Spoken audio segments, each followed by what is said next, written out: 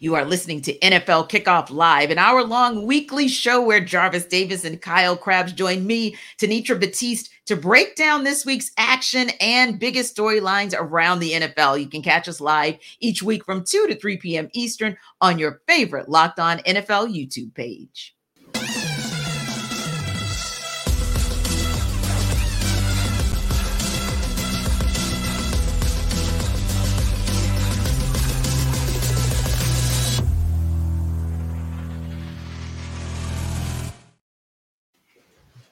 Welcome into NFL Kickoff Live. It's the best hour of football talk every single Friday. We'll go around the NFL, talk about every team and every game, and we'll get you local insight that you can't get anywhere else but right here at Locked On. I'm your host, Tanitra Batiste. Alongside me are Jarvis Davis and Kyle Krabs. And guys, we're going to go straight to Thursday night football. The Jacksonville Jaguars started strong against the New Orleans Saints, but were not able to put them away until the last minute of the game, literally the last minute.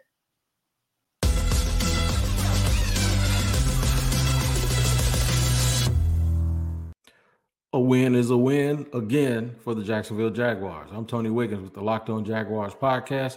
We're at your team every day. Unbelievable that the Jacksonville Jaguars hold on to win 31-24 versus the New Orleans Saints in the Big Easy. In a game the Jaguars dominated early, but just didn't score enough points to pull away and made enough mistakes that allowed the Saints to hang around and stay in the game. Trevor Lawrence started out very hot, ironically ran the ball extremely well, even though he was banged up. But at the end of the day, the hero was Christian Kirk in the second half, and second-year player Monteric Brown, we call him Buster at corner. He played very well and had some key plays down the stretch, including the final play of the game for the New Orleans Saints. The Jaguars hold on to win 31-24. It's on to Pittsburgh. A win is a win, and they'll take it. Check me out on Locked On Jaguars every single day. Another disappointing and disheartening loss for the New Orleans Saints. It has a lot to do with their offensive inconsistencies. I'm Ross Jackson, host of the Locked On Saints podcast. New Orleans Saints dropping their fourth game of the season here to the Jacksonville Jaguars. And the story comes to another slow start on the offensive side. Well, the Jacksonville Jaguars were cooking in the first half. The New Orleans Saints offense operated well within the 20s, within the 30s, getting in the Jacksonville territory 5 times and coming up with only 6 points to show for it in the first half. That cannot be what the New Orleans Saints are or try to be throughout the remainder of this season. And maybe it's time to start talking about some play caller and some big time offensive changes in the process. If you want to know more about what those changes could look like, head over to the Locked On Saints podcast, part of the Locked On Podcast Network, your team every day.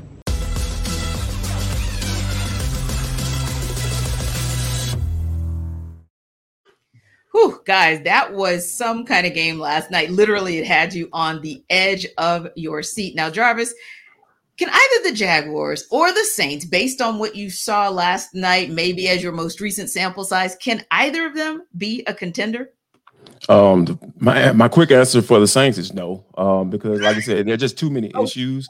You paid $100 million to a guy like Derek Carr, who's been pretty average to above average quarterback in the NFL since he walked through that door. So, and then you talk about the play calling standpoint. I thought Ross made a great point. You talk about slow starts to games, something is wrong, right? There is, from a scheme standpoint, a game planning standpoint, Pete Carmichael just hasn't been able to figure that out. So, and Derek Carr looks like it. You know, you just see after incompletions on whether it be third down or even when they tried to attempt it on fourth down, it was just a frustration. Dang it! Oh man, I didn't get it done. You know, so it's just too many things going on for those guys to be factors. But the Jaguars, on the other hand, this was the team coming into this season, right? The expectations were high for this team coming into the season. We said that, hey, this is going to be the team to come out of the AFC South. And I really feel like you could be a contender as long as you take care of your division. And I feel like the Jaguars have been able to do that. I like what I saw last night with Doug Peterson. He was being a little bit creative. You know, he was throwing a couple of tricks out of his bag since we're coming up on Halloween. I like how he did that. So I really feel like Saints, no, definitely not. But I think Jaguars are starting to get back into that conversation of, hey, we're going to make some noise in AFC South and we can make some in the playoffs as well. Yeah. And Kyle, for me, one of the telling things was the way Trevor Lawrence handled things on offense when it looked like that game was starting to get away from the Jacksonville Jaguars. His communication with Christian Kirk, his communication with Travis Etienne. I felt like Derek Carr was more like he was unraveling. Like you saw him go to the sidelines and really like go in on Chris Olave. You saw him have some frustration with Michael Thomas, and it shows the disarray, the very disarray that Jarvis talked about with the Saints. But I like that the Jaguars stuck in, like Tony said, they hung in there, Kyle, and a win is a win is a win. Yeah, what's that saying from Remember the Titans? Attitude reflects leadership, right? Yeah. And you're sitting here looking at the Saints, and there's a lot of finger pointing. And I mean, Anitra, you didn't even mention the one where he got an Alvin Kamara's grill, where it looked like Kamara was supposed to convert his route on the outside, and there was a pressure, and Carr throws it expecting him that he was going to run a hitch, and Kamara kept running up the sideline. So ample examples of New Orleans not being on the same page. And I think the biggest roadblock, I think JD said it best, is that from a coaching perspective, play calling perspective, the Saints are more talented than this. Yeah. They should not be shooting themselves in the foot to the degree that they are. And that is not a reflection, I think, of the talent. Now, I think you have questions about Derek Carr and his assimilation into new personnel and a new offense. And they've kind of been banged up a little bit along the offensive line and at running back. So I get some of it, but the talent's still there. Yeah. And they're not putting it together. And you're getting to the stage of the season now where unless you figure it out really quick, it does limit what your ceiling is going to be for the season. I guess the silver lining is we expect the NFC South to be fairly closely bunched together all season long. But the AFC South side of things with the Jaguars, I expect them to only further pull away when you look at beyond the next couple of weeks. Now they're at Pittsburgh bye week and then San Francisco, but then they go Tennessee. They got the Texans again. They'll be looking for revenge in that game after they lost by 3 touchdowns the first time that they played. They get the Panthers in there. They play the Titans twice. Like this team's getting ready to leave the station as far as what their schedule is setting up for them to be. And it'll be interesting to see how their win total evens out in the end. But I do expect this Jaguars team to be playing probably in the wild card round with a home playoff game at a minimum this year. So Jarvis, it sounds like to me, KC is comfortable putting the Jags in what we will call the pretenders spot. But if you look at the Saints, now I know you probably don't think they're contenders. I'm sorry, contenders for the Jags, of course. But when we look at the Saints, do you put them in the contender category? Do you put them in on the rise, meaning that they're kind of on the bubble and we don't really know who they are yet? Or do you put them as pretenders? Because like Kyle said, we're a third of the way into the season and maybe we know more versus less. Can I make up a category? How about the faller off the railers? That's why I see this thing. So not even on the rise, not pretenders. You're just off a cliff. Off the railers. Like that's where I call the Saints. Fall off the railers. Like, because here's the thing. Like Casey makes a great point. When you talk about leadership, like look who's at the helm down there. Is it Sean Payton? Sean Payton still the head coach down there?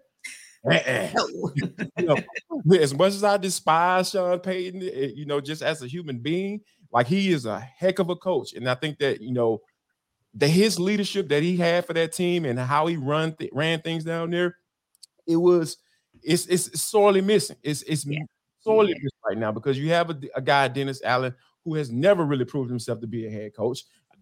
He just basically been around long enough, and he was a good defensive coordinator, and then taking over after Sean Payton left. But he's just not a good head coach. And when you're talking about all of these things going on, right? You're talking about the quarterback getting in the face of your runners, your starting running back, your star running back, right? A guy who coming off suspension and dealing with stuff out on the West Coast and all that, getting into all that stuff and facing some serious charges. So, and then you have the new quarterback in the new system.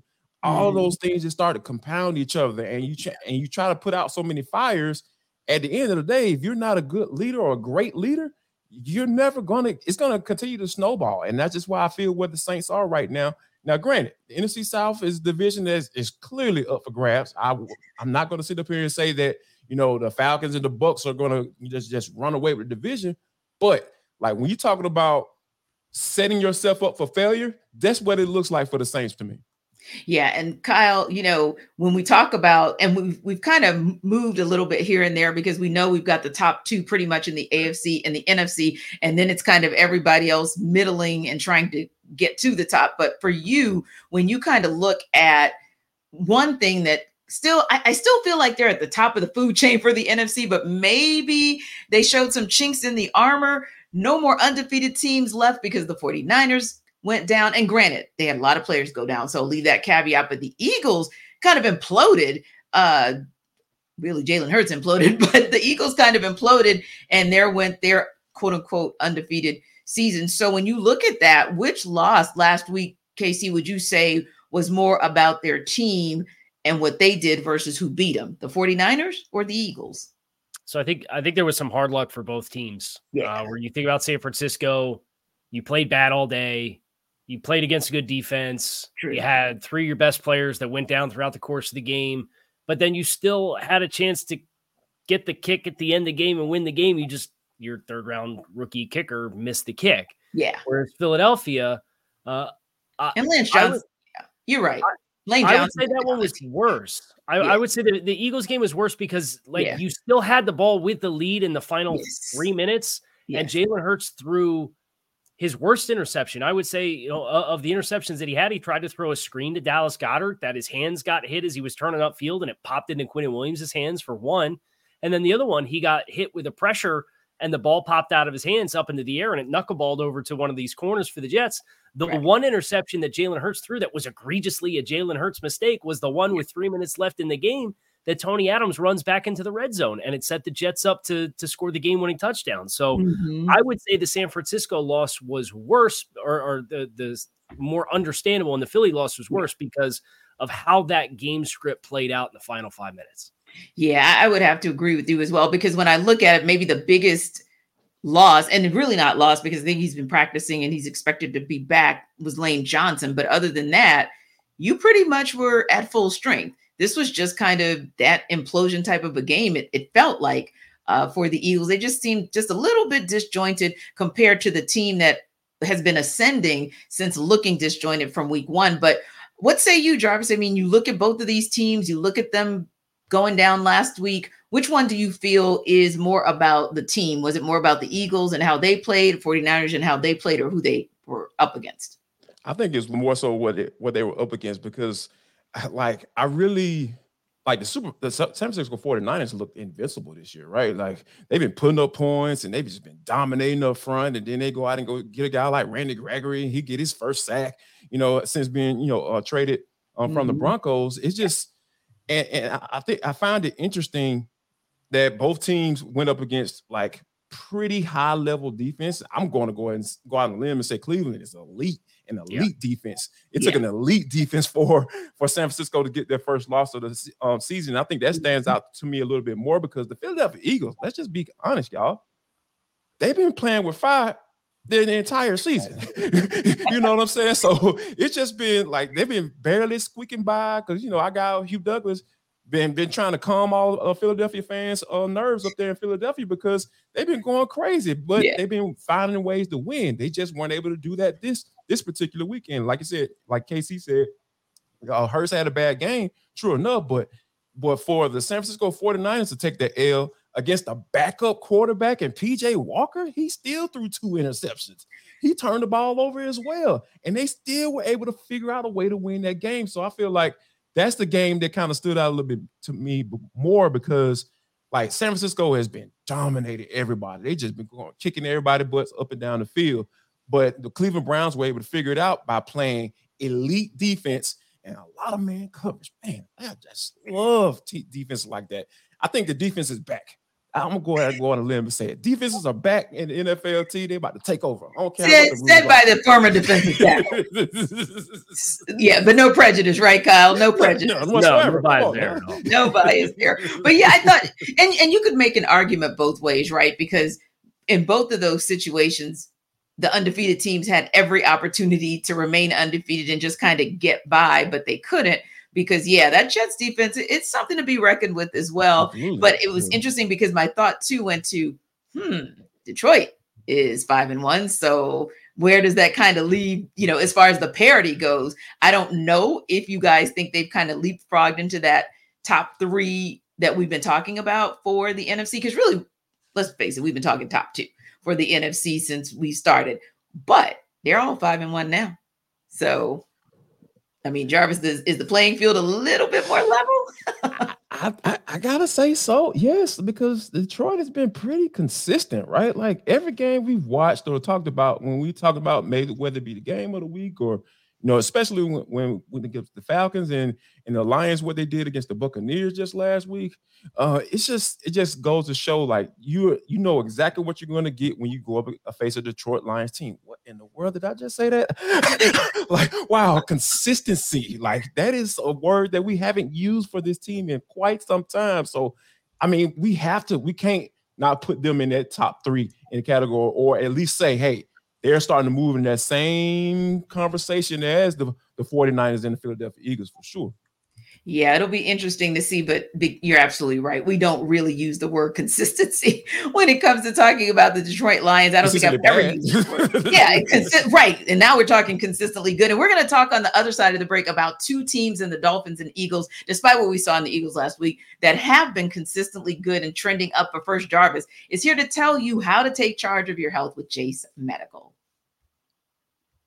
This episode of NFL Kickoff Live is brought to you by Jace Medical. People, I'm telling you, everyone should be empowered to care for themselves and their loved ones during the unexpected. Because here's the thing, I got small kids and I never want to be in a situation where I'm unprepared. Never want to do that, because I want to be able to make sure my kids are safe. And if they have a situation where they might need some antibiotics, I know exactly where to go to, and you should go to Jace Case as well. They provide 5 life-saving antibiotics for emergency use. All it takes to get a J case is fill out a simple online form, and in some cases, jump on a quick call with one of our board-certified physicians. And you can get ongoing care from our physicians on any treatment-related questions. Doctor created, doctor recommended. So Jace even handles everything from online evaluation to licensed pharmacy medication delivery and ongoing consultation and care. So people, make sure that you don't get caught off guard and go to jacemedical.com and enter code locked on at checkout for a $20 discount on your order. That's promo code locked on at jacemedical.com. That's JASE medical.com.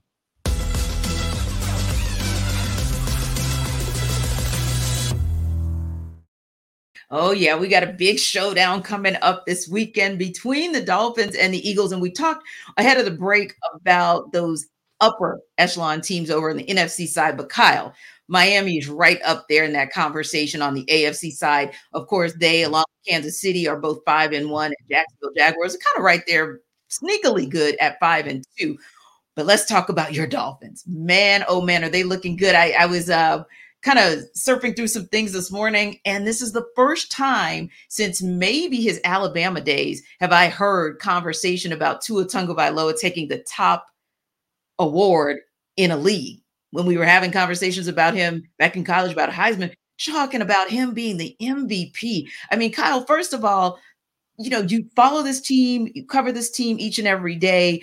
What about this team has them ready to take on the Eagles in a tough environment like Philadelphia? I think that the loss that Miami took this year, they went to Buffalo in week 4. Yes. And the Dolphins spoke, the coaching staff and the players spoke after the game about how that environment challenged the timing of their offense because they're such a shift and motion-oriented offense. Yes. They have motion at the snap on over 60% of their offensive plays. It's like a crazy high number. And a lot of that comes with timing. Well, they go to Buffalo, they get this raucous crowd that's really loud. The first 5 possessions of the game are all touchdown drives. And then Miami gets out of sync a little bit. And they spoke about how their communication and their timing was impacted by what they experienced in Buffalo. Well, they spoke about it in week 4. You've now had 3 weeks to think about the next road game environment you were going to go to, knowing that it was Sunday Night Football against the Philadelphia Eagles. Yeah. What have you done with your communication system, whether that's hand signals, nonverbal cues, silent count, whatever? What have you done to address how it impacted you in Buffalo and do it differently this week? And I think that's the biggest change for something that they endured earlier this season, because the talent's there. You look at the offensive production, you look at the speed, you look at the explosive plays, everything compounds on top of itself between the skills of Tua Tagovailoa, with the skills of the receiver, with Mike McDaniel's play calling. This has been one of the better performing offensive lines in football on both fronts, with the run game and the pass game. And that was not necessarily expected at the beginning of the year. There are a ton of Dolphins fans that had a million questions about the offensive line. And Teron Armstead's on injured reserve right now. And they're still performing at a high level. So the talent's there. It's the ability to take what you do and put it into an environment that's a big game environment where you're not at home, and apply it. And I think that's the big question for Miami coming in. But I think the fact that they've already done it once gets them in a better position to do it against the Eagles. Yeah. Now, JD, Philly is on fire right now. Still, it's been about 5 days and they are still having meltdowns about what happened with the Eagles. But they should look at Jalen Hurts. Meltdowns. Yeah, I mean, exactly. But they should look at Jalen Hurts' record, because his only back-to-back loss situation since he started in the league was early in his first year. It was October of 2021. So it's been 2 years since him being a starter under center for the Philadelphia Eagles. He's taken back-to-back L's. What about a reset from the debacle from last weekend can allow the Eagles to get a win this weekend with a team like Miami, to Kyle's point, that's really functioning on all cylinders, and they just continue to improve week by week? Run the quarterback. Call quarterback runs, not scrambles and everything. You're in trouble and all that stuff. I'm talking about call quarterback runs, because here's what that's going to do in the game like this. When you're coming up against a high-powered offense like Tua and all those guys and all those track runners they got on their offense, like those, you want to keep those guys off the field. So you want to talk about ball control, and you have the offensive line to do it. They're one of the better offensive lines, like KC mentioned, in the National Football League. So you're going to have to go up there and say, hey, we're going to take the air out of the ball, and we're going to convert in the red zone, and we're not going to turn the ball over, because, there's no formula for a quarterback throwing the ball as much as Hurts did and turn the ball over like he did, though, because those were just bad turnovers, and you can put your defense in bad situations. Jalen Carter is hopefully going to be back this week. That man, you bring the man back into the situation like that. Those are some of the things that can help you dominate the game like you need to do on both sides of the football. So if they can take the air out of the football, those call quarterback runs, don't necessarily put it all on Jalen Hurts' arm, to get the job done, because we know he can get it done doing both, right? They almost won that Super Bowl. They were really close to getting it done, just getting it done. So now it's just a matter of getting a little bit more of that style offense. I know you got a new offense coordinator and everything like that. I know that guy's out the door, but you need to start implementing some of those things that brought Jalen Hurts to this point, right? This is what brought him to that point, using his legs as well, and have an MVP caliber situation at the quarterback spot. So exactly. I think that they can do that. Yeah, that'll definitely be an intriguing matchup Sunday night. Another interesting game this week will be with the second place Pittsburgh Steelers, a team that not many people believed, including Steeler Nation right here, in before the season, and the Los Angeles Rams as they look to try and stay relevant in a very quirky NFC West, of course, outside of the 49ers. Locked On Rams host Doug McCain joined our Locked On Steelers host Chris Carter to break down this can't-miss game.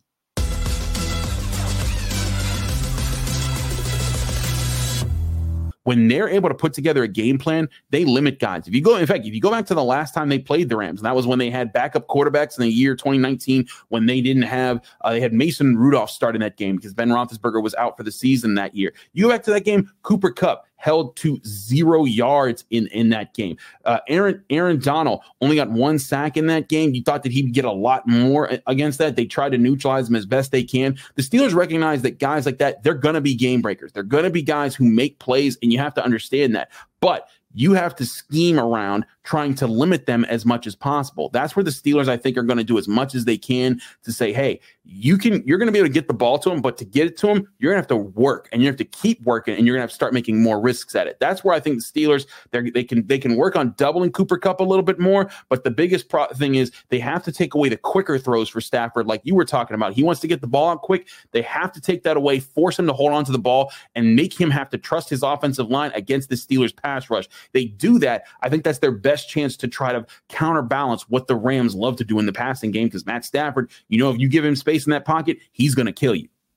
100%. I think that's absolutely one of the biggest keys. Then we look back on Monday, we evaluate this game is, did they get the ball out quick? Did you run enough to keep that Steelers defense honest? If you do those two things, then you give you a chance to have some balance. Because you have to have some semblance of a running game in this one, because if you have the offense relying too much on explosives, it could be a miserable day for Matthew Stafford getting to the quarterback. So I'm definitely looking at that one. Also, Christopher, I had to point out this, and it pains me to say this, of course. Shout out to the Ramley, big Rams fan here, but Steelers in town, there's going to be a lot of terrible towels. They might be selling the terrible towels at the Rams concessions during this one, okay? So it's going to be a factor. You're probably going to see over 50% Steelers fans. Don't doubt that, but I still think this game is really up in the air. I think you look at the Rams offense, the momentum they built, the defense that has been surprisingly close to league average. They've been good in a lot of different categories that can neutralize this Steelers offense, averaging 15.8 points per game. I think this one is going to be a lower scoring affair. I don't anticipate them lighting up the scoreboard. I don't know if you throw out predictions on your show for the predictions episode for the crossover, but I got the Rams winning this one 24-17. I usually hold off my predictions for Friday because I try to build up suspense to what my picks will be. But I will say, I think this is going to be a very close contest. I think both teams are still fighting to be the other teams that they want to be by the end of the season. And I think that the Rams, their strength in the passing game, it hits right at the Steelers' weakness as far as covering right now. But I also think the Steelers' strength as far as getting after the quarterback hits at the Rams' weakness as far as protecting the quarterback. And that's where I'm just not 100% sure just yet is where I fall in this prediction. But to your point about, the Steelers fans being there, people need to understand. I think people in Pittsburgh have come to know this, but people naturally don't understand. Steelers fans aren't traveling. They're just everywhere.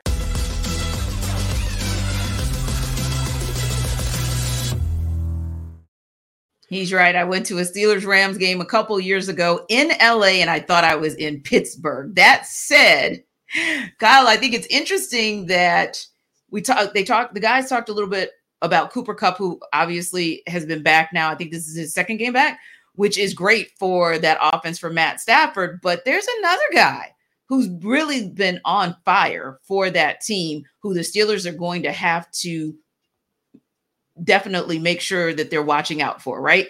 And I'm thinking about like Joey Porter Jr. They're looking at elevating him to kind of beef up that secondary. But I mean, what do you think about that passing game and that passing attack for Matt Stafford? Is it more potent than what that secondary for the Steelers can do?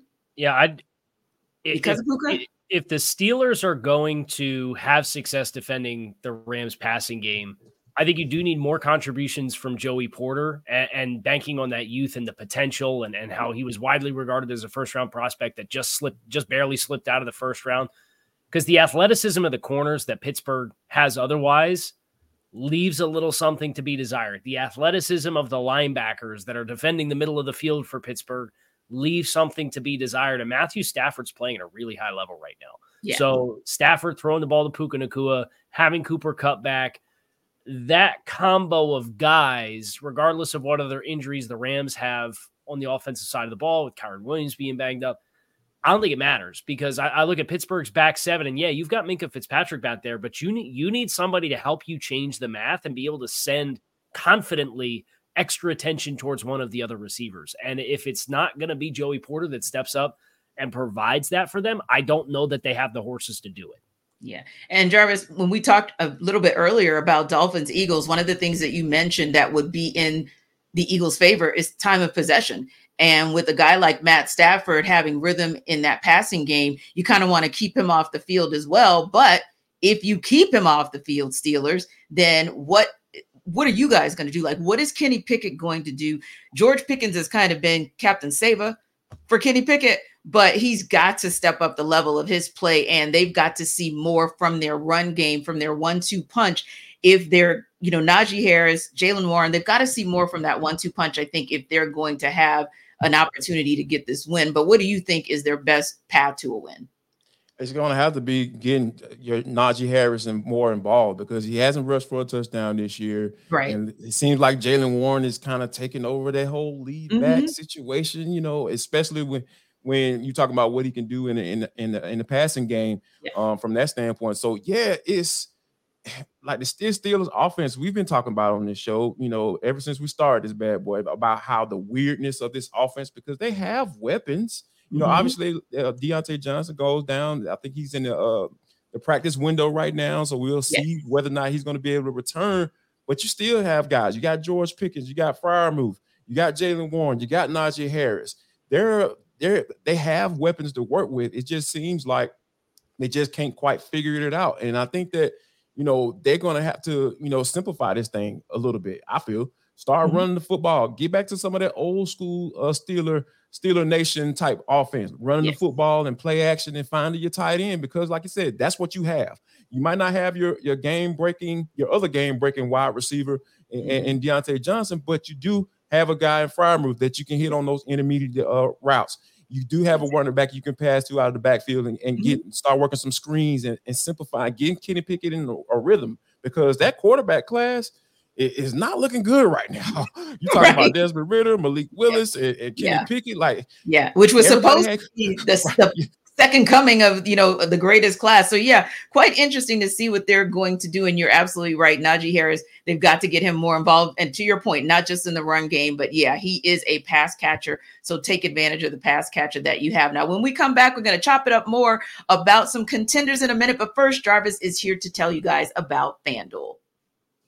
Guys, I'm going to let you know that this episode of the NFL Kickoff Live show is brought to you by FanDuel. Snap into the action this NFL season with FanDuel, America's #1 sportsbook.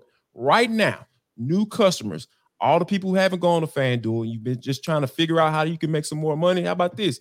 Go to FanDuel.com right now. And all you got to do is drop $5. That's it. 1, 2, 3, 4, 5. $5, and you're going to get $200 in bonus bets guaranteed when you place a $5 bet. And guess what you can do with those bonus bets? What can you do, Jarvis? You can use those to put money on the spreads, the player props, over-unders, and much, much more. I'm telling you guys, the FanDuel app is super safe. It's easy to use. You got to worry about anybody getting all information or anything to that knowledge, right? So here's the website is FanDuel.com/lockedon. That's FanDuel.com/lockedon. LOCKEDON. FanDuel.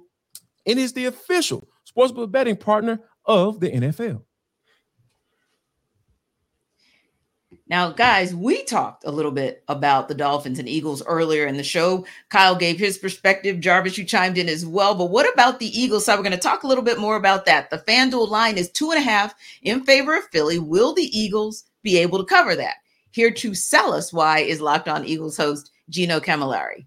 Gino Camilleri here from the Locked On Eagles podcast, here to sell you why on the Philadelphia Eagles and why they're going to cover the 2.5 point spread against the Miami Dolphins on Sunday Night Football.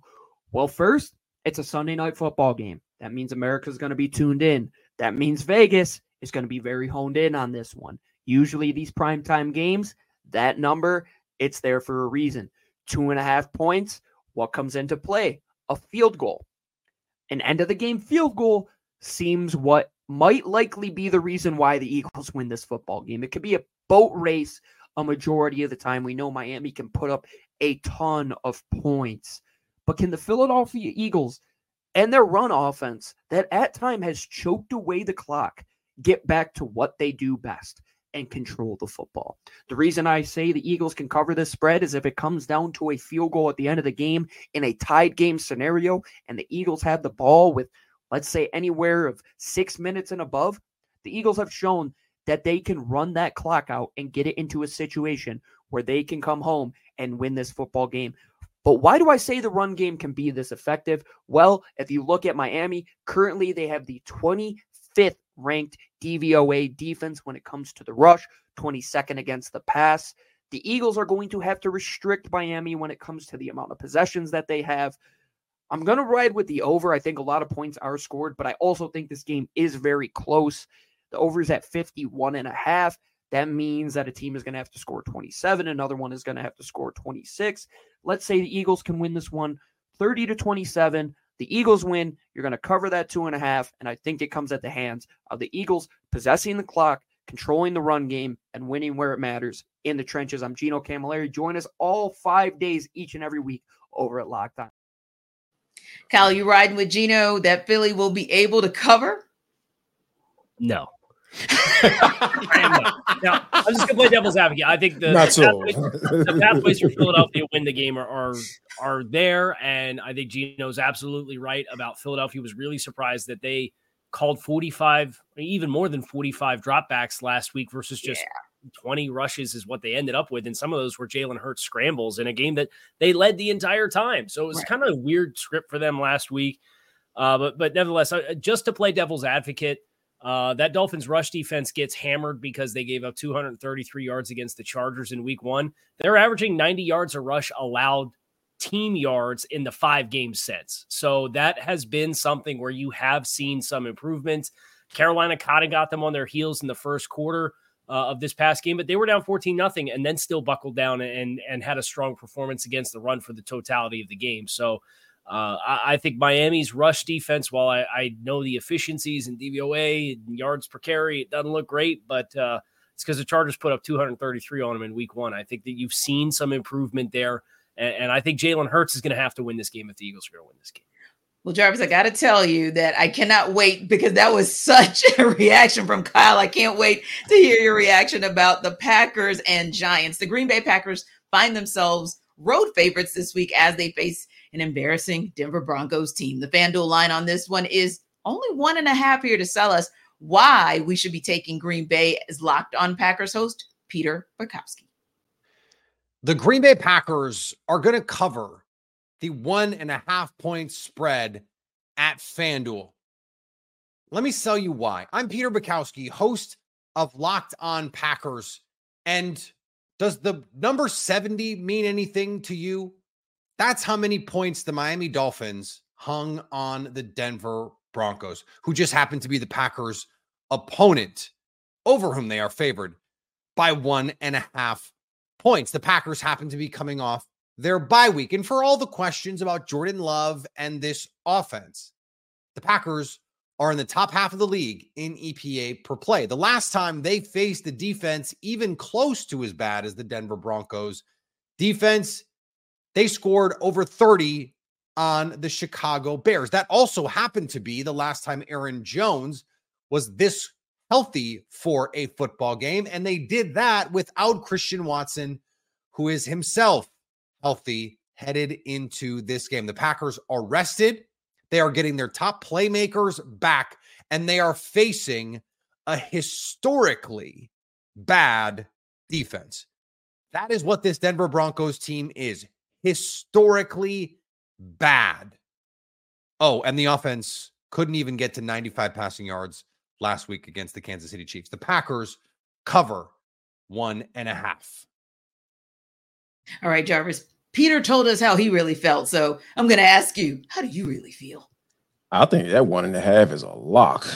What's the string? What is it? Super lock, a 7 lock, a 8? Oh, lock, yeah. lock, whatever it is. Right, level 1 lock. That's right. Yeah, whatever it is, say, hey, yeah, they're going to cover this squad. I promise you, they're going to cover it because, like, Jordan Love is kind of been exposed to these last few games, guys. Like, the offensive line hasn't protected well. He's been sacked 8 times. In the last 3 games, and he's turned the ball over.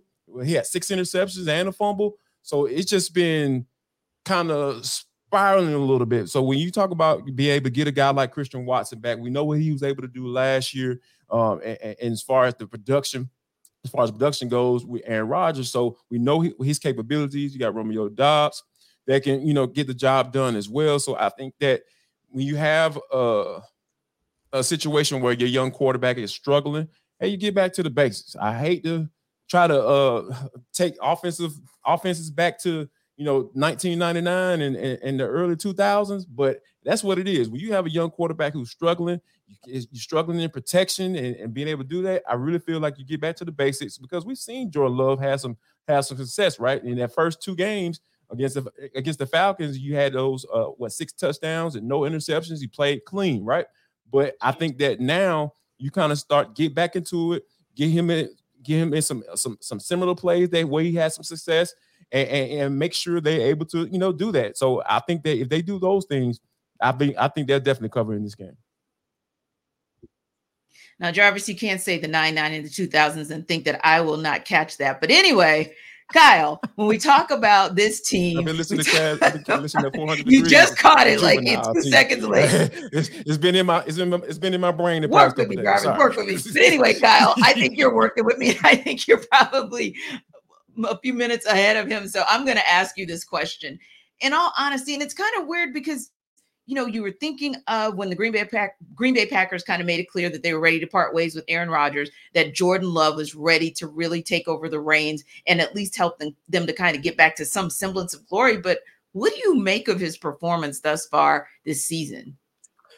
I don't envy Jordan Love for having to step in for Aaron Rodgers. I don't envy Jordan Love for having an offensive line that's now has David Bakhtiari out for the year. Again, that's one of the best left tackles in football. He has not been healthy. Elton Jenkins was banged up for them and has missed some time as well in the first month and a half of the season. So that's your best 2 offensive linemen. And then, oh, by the way, Aaron Jones has missed a bunch of time. A.J. Dillon does not look like he's got anything beyond first gear anymore. It's bad as far as what he brings from a juice perspective. Mm-hmm. And then you have first and second year players at every roster spot at wide receiver and tight end. And it's like, in what way did you set Jordan Love up to be successful? So he sat, he learned the offense, but I didn't think the process from the personnel that they had, aside of maybe the injuries that they've incurred on the offensive line and Aaron Jones, was particularly good. You have a developing quarterbacks that you've surrounded with developing players in the passing game where there's no consistency. He's learning how to do it, and the guys who are doing everything else around him are learning how to do it too. And I think that creates this vacuum of volatility where you've seen it with Green Bay, and the turnovers have come in bunches, and it's been really stop and go. And I agree with Jarvis. If they're going to get it right, let's wind the clock back a little bit. Let's play some old school football. Let's let Aaron Jones, you're paying him $12 million a season. Let him be the guy, because it can't be A.J. Dillon based off what he's shown us in the first month and a half of the season. So I sympathize with Jordan Love. It needs to be better, but I also sympathize with what he's had to work with so far. Yeah. And speaking of wanting to turn the clock back, I'm sure the New York Giants and the Washington Commanders would want to do the same from their glory days. But right about now, not the top of the NFC East, the bottom of the division. The Commanders come in on FanDuel as 3-point road favorites, which isn't really a surprise to anyone, but here to still sell us why the Giants can be a factor in this game, our Locked On Giants host, Patricia Traina. The New York Giants are a 2.5-point underdog at home against the Washington Commanders this weekend. But if you're looking for a reason to roll with Big Blue, look no further than the Giants' philosophical shift on defense the last couple of weeks regarding the blitz. New York has blitzed under 20% of the time in each of its last 2 games, instead getting home with a 4-man rush. Why is that significant? Because Washington quarterback Sam Howell has completed 56.9% of his pass attempts, while also throwing 4 interceptions when under pressure this season. Howell, on the other hand, has performed a lot better against the blitz. When he's been blitzed, he has completed 61.4% of his pass attempts and has 2 touchdowns to 2 interceptions. If the Giants can make the young quarterback uncomfortable, that will go a long way towards putting the ball back in their offense's hands, or hopefully a slimmed-down passing game that will feature receivers Jalen Hyatt, Darius Slayton, and Wan'Dale Robinson, along with running back Saquon Barkley and tight end Darren Waller, can push the Giants towards the end zone a little bit more often than they have in recent weeks. Well, Patricia almost convinced us, Jarvis. Almost. She did. No offense to Patricia, but I think this is the perfect matchup for the Commanders, right? Because we know how awful the Giants' offensive line is, right? Yeah. They just been trying to figure it out. Like they are, just like Kyle sympathizes with Jordan Love, I sympathize with the Giants personnel staff and try to piece together something to protect the doggone quarterback. I'm glad they had Tyrod Taylor, who can move around a little bit more, more so than Danny Dimes. But I think that with the Washington Commanders and what they were able to do against the Falcons last week, I think that they can continue to, put put the quarterback on the ground. And I think this is a horrible matchup for the Giants because we know all of the talent that they have up and down that line from Jonathan Allen, and Deron Payne and Chase Young, all those guys that can get to the quarterback. And I think that's what's going to be one of the things why I feel like the Giants aren't going to be able to cover that spread. Now, notice, Kyle, we came out with FanDuel having the Commanders as 3-point favorites, but the rest of our commentary was that's not a surprise, but that Patricia was supposed to sell us why the Giants can be a factor, not win, but be a factor in the game. Is there a path to winning this game for the Giants?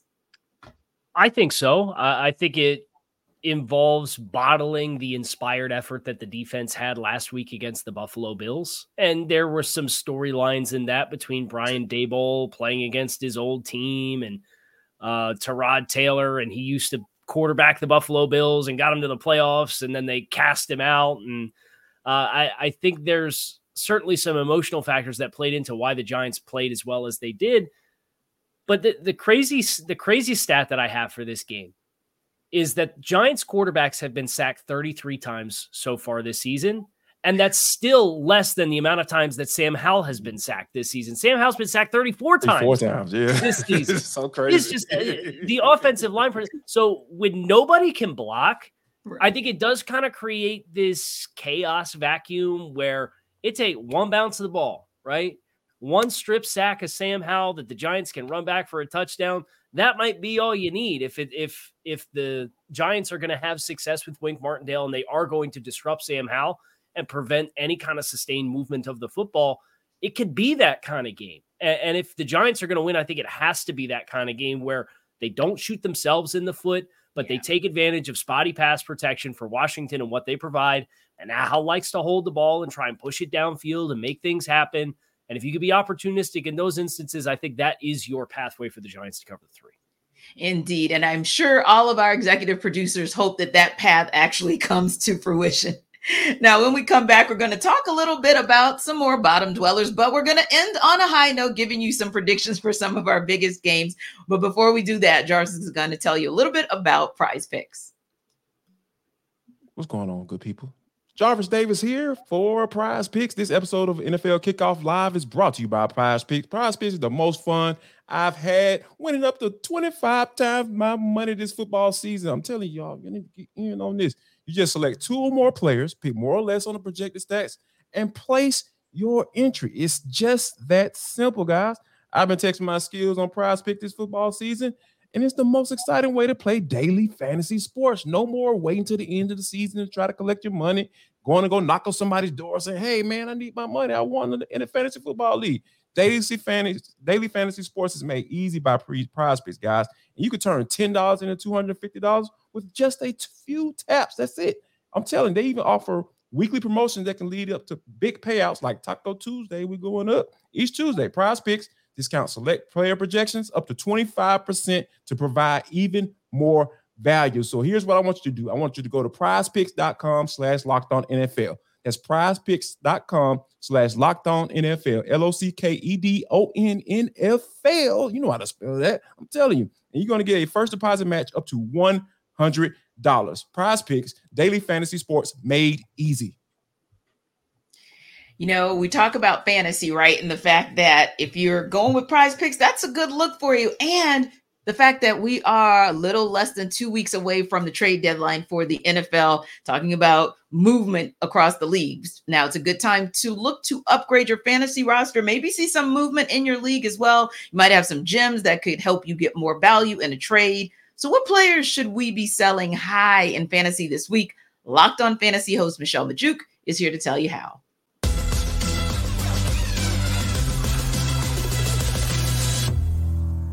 There are 3 players that I think you need to sell high on, trade away prior to Sunday morning. First off, being Falcons tight end Kyle Pitts. I know he's had back-to-back good fantasy weeks, something he actually hasn't done in a couple of years now. And it's hard to trade away a producing tight end. I get that, but he's not even the top producing tight end on his own team. Jonnu Smith is actually averaging over 2 more fantasy points per game in PPR leagues than Kyle Pitts since week 2. And with Kyle Pitts, I mean, pass production has not been great. He's played 16 games since the start of last season. And over that time, he's had 3 or fewer receptions in 11 of those 16 games, fewer than 50 receiving yards in 13 of those 16 games, and 3 total touchdowns over that time span. I don't envision Kyle Pitts is going to score that much more than the other low-end tight ends that you can get off the waiver wire and kind of stream. So in that case, I would rather just trade away Kyle Pitts high right now and upgrade at another position. Another guy I'm looking to trade away this week is wide receiver George Pickens of the Steelers. Pickens posted a career high 130 receiving yards in week 5 prior to the Steelers bye. But now I think is a good time to trade him. There's no doubt that he's extremely talented, but he's stuck with Matt Canada and Kenny Pickett. 2 guys that they can't get their crap together, right? And they only sometimes remember George Pickens even exists. So in that case, I don't love how highly inconsistent he's been for fantasy. And then you also have Deontay Johnson coming back from IR. Deontay Johnson is the lead wide receiver on this team. He's the top target guy, and he's going to steal targets away from George Pickens, which is going to make him even more inconsistent. So in that case, I'm looking to sell him high off of that career game he had in week 5. And then last up, it's Patriots running back Ramondre Stevenson. He actually had a pretty nice game last week, and I think that's why you can sell him right now. It was against a really weak Raiders run defense, but he came through with a good fantasy week. But the 3 weeks prior, he scored a combined 15.6 fantasy points in a full PPR league from weeks 3 through 5. Like, he was unusable. He was destroying your team. And the issue is last week he had a nice fantasy game, but he still only had 10 carries in that game. He was still losing a ton of snaps and carries to Ezekiel Elliott. The Patriots offense has been just horrendous this year, and Stevenson's workload has just been sporadic, and he's been inefficient. And I don't want to deal with that inconsistency all season long. I think this week right now, with 6 teams on bye, so many running backs being injured, there's going to be fantasy managers willing to pay up for a startable running back this week, and you can actually get really great value for Stevenson. And I don't know if you're going to continue to be able to get that after this week. So sell high on him now while you can.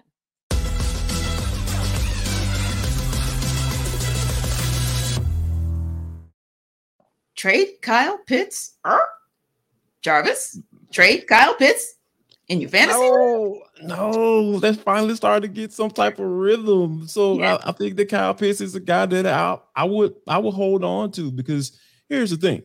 When we think about, we've had so many conversations about ad nauseum about what Kyle Pitts should be bringing to the table on a weekly basis on Sundays at 1:00 at Mercedes-Benz Stadium, and whether they're out on the road as well. So, and I think that Desmond Ridder is finally starting to come around as far as like, okay, now I'm finding my guy. Now that he's lining up in line and he's lining up in that slot, I can get him the ball, and Arthur Smith is able to, scheme up, some good plays for him so he can get him the football. And I think that, last week he was able to get into the end zone, and he was actually lined up on the outside on that particular play and beat double coverage. So yeah, I would hold off on trading Kyle Pitts if I'm sitting there with him, because like, I know you had to be patient because I had him last year and I'm just like, I don't know about this one. So, but yeah, I will hold on to Kyle Pitts for now. Now, Kyle, another one that had me kind of scratching my head, trade George Pickens. And I can definitely hear Michelle's rationale, because Deontay Johnson is essentially, well, they're kind of 1A and 1B, just to be honest, when he's in. But Deontay Johnson, Deontay is not a threat yet because he's coming back if he actually gets to play. So I don't know if it's the time. Do you think it's the time to trade George Pickens? I think there's maybe a nice opportunity to cash out high long term. If you feel like, well, and now Pat Freiermuth's banged up and it sounds like he's going to miss a little bit of time. So you've got Deontay coming back and Pat's going out, and Jarvis is talking about how we need to get Najee Harris more involved to fix the offense and play more sustainable football, which I generally agree with. So you're looking at George. He's got over 400 yards from scrimmage, and I think that's like far and away the highest on the Pittsburgh offense thus far. If they are going to find balance at some point this season, maybe this is kind of the opening of that window to cash out high there, if you think that's the case. But I actually really agree with Michelle on Ramondre Stevenson. And if you're looking to cut your losses, you might not be able to sell high here. But they got the Bills and the Dolphins the next 2 weeks at 1-5 already. He's logged his 2 lowest carry totals of the season the last 2 weeks with 8 and 10 carries respectively. He's averaging, they're averaging as a team less than 3.5 yards per carry. And then you look at what they have down the stretch when you think about playoff time, and they play the Bills, the Jets, and the Chiefs in a 4-week stretch at the end of the season too. So, yeah, I'd be selling on Ramondre Stevenson, whatever you can get. I'd probably be trying to get it at this stage for him. Yeah, he's the one I agree with Jarvis as well, that I think it would be a good look to go ahead and trade Ramondre at this point. What do you think, Jarvis? Yeah, I actually have him on one of my fantasy teams. So, I'm kind of trying to figure this thing out. So, yeah, I think Michelle sold me. I'm sold on that because here's the thing. That offense is bad. Like, you don't know what you're going to get from on a week-in, week-out basis. On a New England Patriots coach team. Excuse me. I think there is something there that we have to understand, like what's going on in there, and you kind of got to look at the whole landscape. I understand the whole digging into the numbers and all that stuff, but look at it from a long-term standpoint. Okay, does Ramondre Stevenson going to give me the best chance to win my game on a weekly basis? And if you kind of having the foresight to say, you know what, let me see what I can get for him coming off of a good performance against the Raiders. So, yeah, I think that's an excellent idea. And I might actually try to reach out to some folks to see if I can trade them on my squad. I see. So I'm going to challenge you guys, right? Because we said we were going to end the show on a positive note. So somehow we're going to find a silver lining. And I don't mean that like I'm slanting in the direction of the Raiders, but we're going to find a silver lining in this upcoming game where there's no Jimmy G, there's no Justin Fields. We just got the notification Fields is officially out for this game. Raiders and Bears are playing with Brian Hoyer and Tyson Bagent, respectively. Kyle, of a game could it be, or do you see anything that gives you some hope that this could be a good game? This is one of the games that makes me really thankful that I'm a draftnik and I do the college scouting all year long, because Tyson Bagent at quarterback for the Bears, really fun story, played in the PSAC.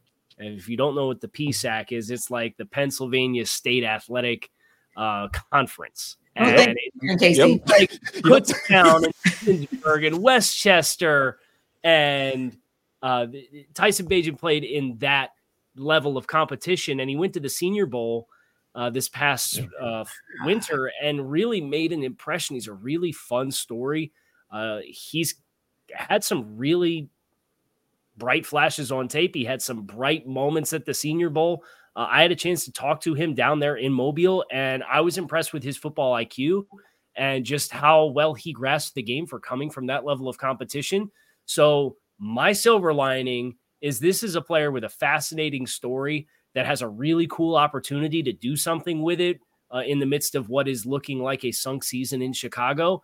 Yeah. And I'm excited to see what he does with it.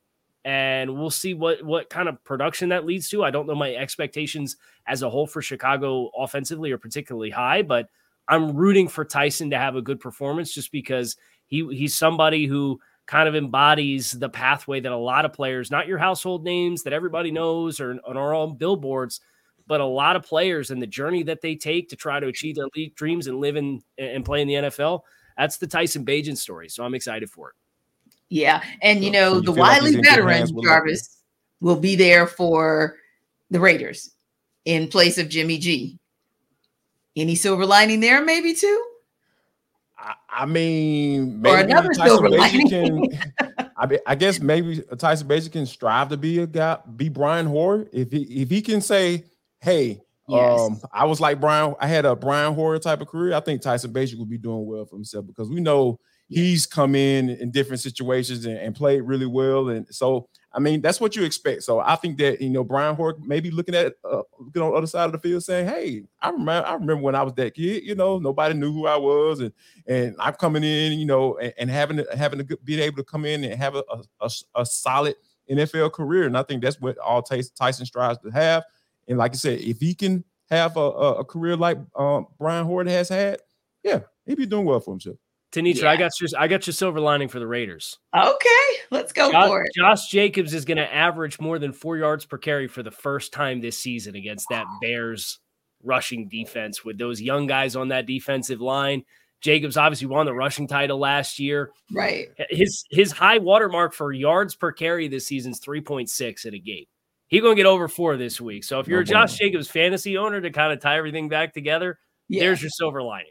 That might be a good look. That definitely might be a good look. And, Jarvis, Devontae Adams had some words, some very, very strong words this week about what his expectations are. So sometimes, as you know, as a former player, you hear from that player and it makes a world of difference in terms of how you approach the game.